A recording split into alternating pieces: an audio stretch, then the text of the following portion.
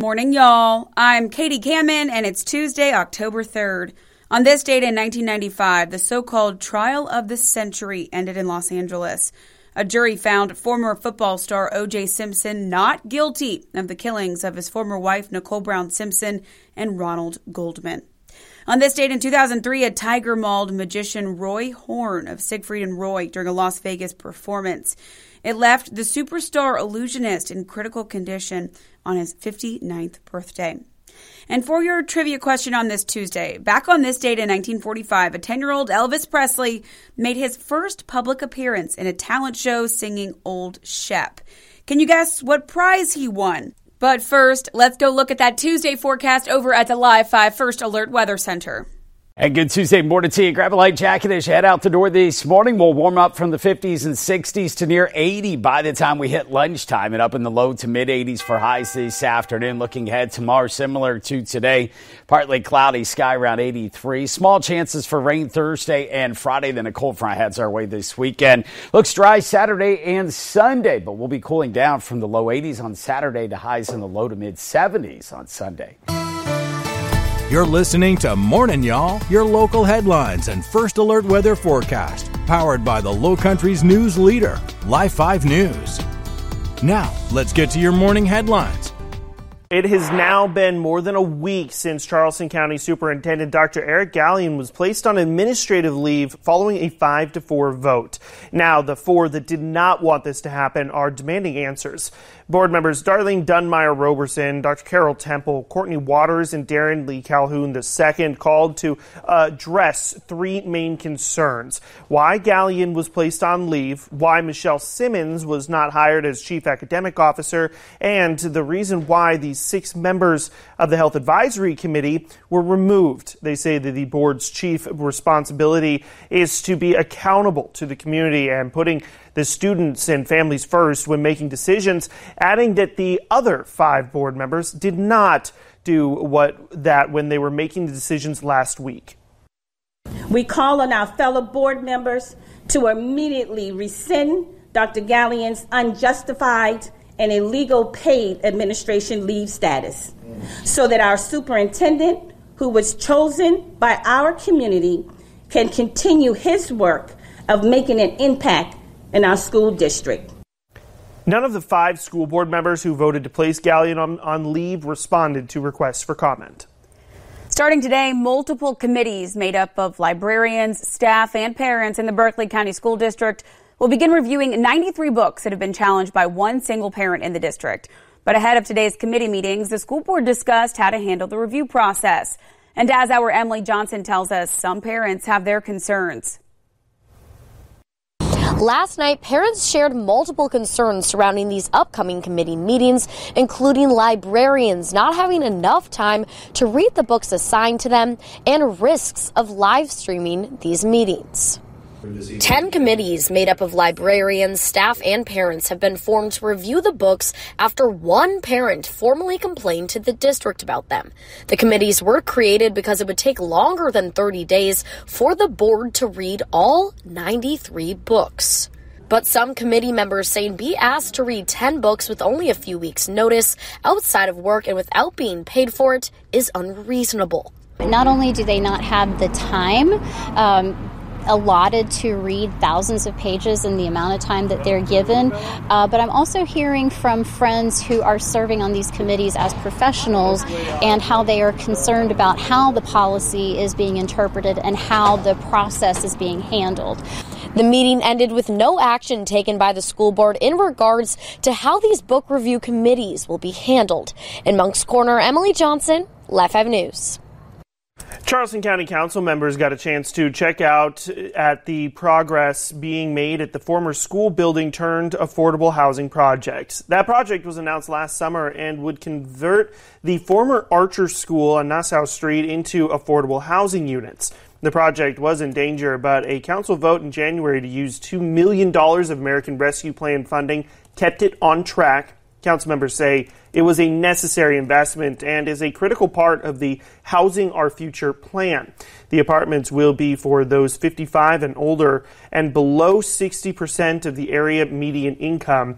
50% of the median income is about $39,000 a year.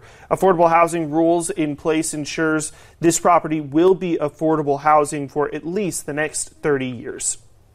Dorchester County is getting ready to build a new fire and EMS station in one of its fastest growing areas to help serve the lower parts of the county.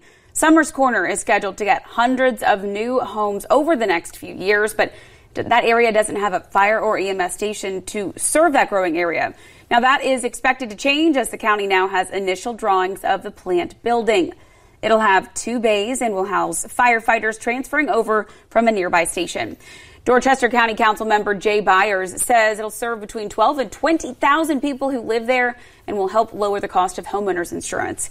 County officials expect to break ground sometime next year before potentially opening the station by the end of 2024.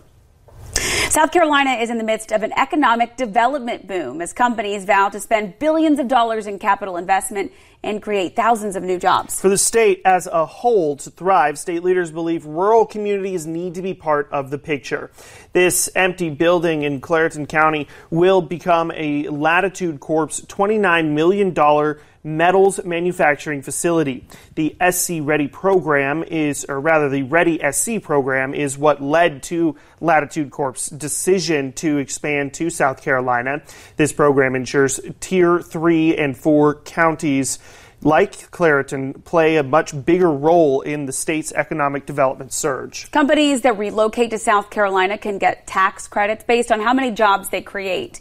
Those tax credits can become 15 times their initial amount for relocating to a smaller county compared to bigger areas with stronger economies. North Charleston police have arrested a man in connection to a shooting that happened last week. Authorities say this man, Robert Williams, is being charged with attempted murder. Last Tuesday, officers were called to Fairwinds Drive off of Otranto Road just before 2 in the afternoon. When they got there, they found a person had been shot. Williams was booked at the Charleston County Jail. A woman is facing multiple charges following a September shooting on Dorchester Road. North Charleston police have arrested and charged 21-year-old Ebony Nelson with attempted murder and attempted armed robbery. Police say just over a week ago on September 20th, they responded to Dorchester Road around midnight for a man who'd been shot. Police tell us they found him sitting in a car. He was then taken to the hospital. Nelson has been booked into the Charleston County Jail. North Charleston police have charged a 16-year-old with murder in connection to a different September shooting. Officers say on September 24th, they responded to Bream Road near Dorchester Road and found a man with gunshot wounds. A 19-year-old victim was transported to a local hospital and later died. The Charleston County coroner identified him as Quindarius Washington Russ from North Charleston. An investigation led detectives to identify a teen male as a suspect in the shooting. That suspect was found off Azalea Drive yesterday and booked into Charleston County's Juvenile Detention Center. A Hemingway family is asking for the community's help to find answers about their son's death. According to Williamsburg County deputies, 24-year-old Jaquan Julius was shot and killed in Hemingway in mid-September. His family describes him as loving, family-oriented, and a hard-working person. Julius held many titles at a young age: a brother, a son, a friend, and a father. He leaves behind 2 children under the age of 5. His family says the community needs to unite to prevent more senseless gun violence. Anyone with information on that shooting should call the Williamsburg County Sheriff's Office at 843-355-6381. Trident United Way and the Tri-County Library Systems are partnering for their event called 1,000 Books Before Kindergarten. The nationwide initiative challenges families to read at least 1,000 books with their children before they start kindergarten. The goal is to help improve regional literacy gaps in the short term and impact the future skill base in the years to come. Events are this Saturday, October 7th from 10 a.m. to noon at libraries across the Tri-County. You can visit the different library locations like the North Charleston Public Library, Moncks Corner Library, and many more to learn about the program. You can register there for free, start tracking your children's progress to earn prizes, and more.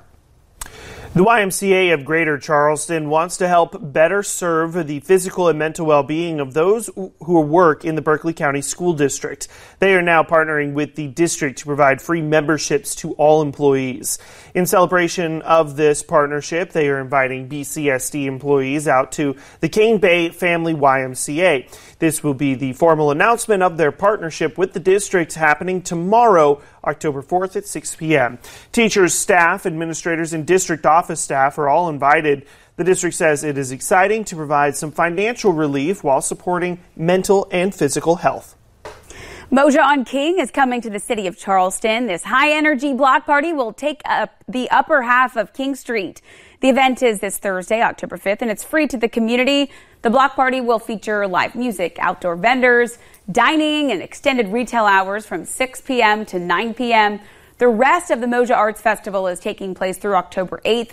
It features lots of performances, art exhibitions, and community celebrations.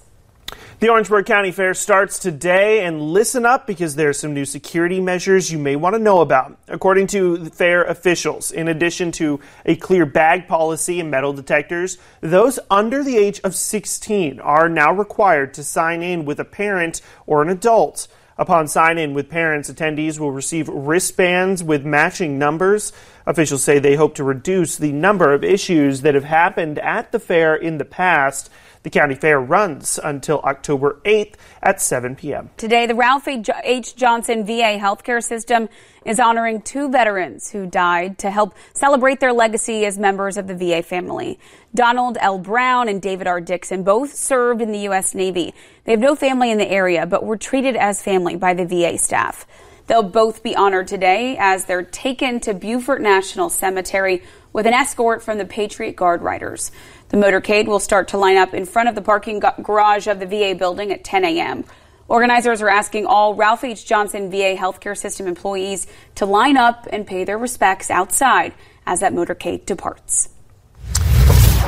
For the first time in 20 years, the Air Force is changing the way it presents force, and Joint Base Charleston is leading the charge. It's called the Air Force Force Generation Model. Live 5 got a first-hand look at the men and women being deployed under this new model. Airmen will now be deployed on a 2-year cycle broken into 4 6-month cycles. The Air Force says during the first 2 phases, airmen prepare to get certified before being deployed for 6 months, and then they come back to reset and retrain. The reason for the change is because the military is transitioning from the fight in Afghanistan and Iraq to a more conventional way of fighting.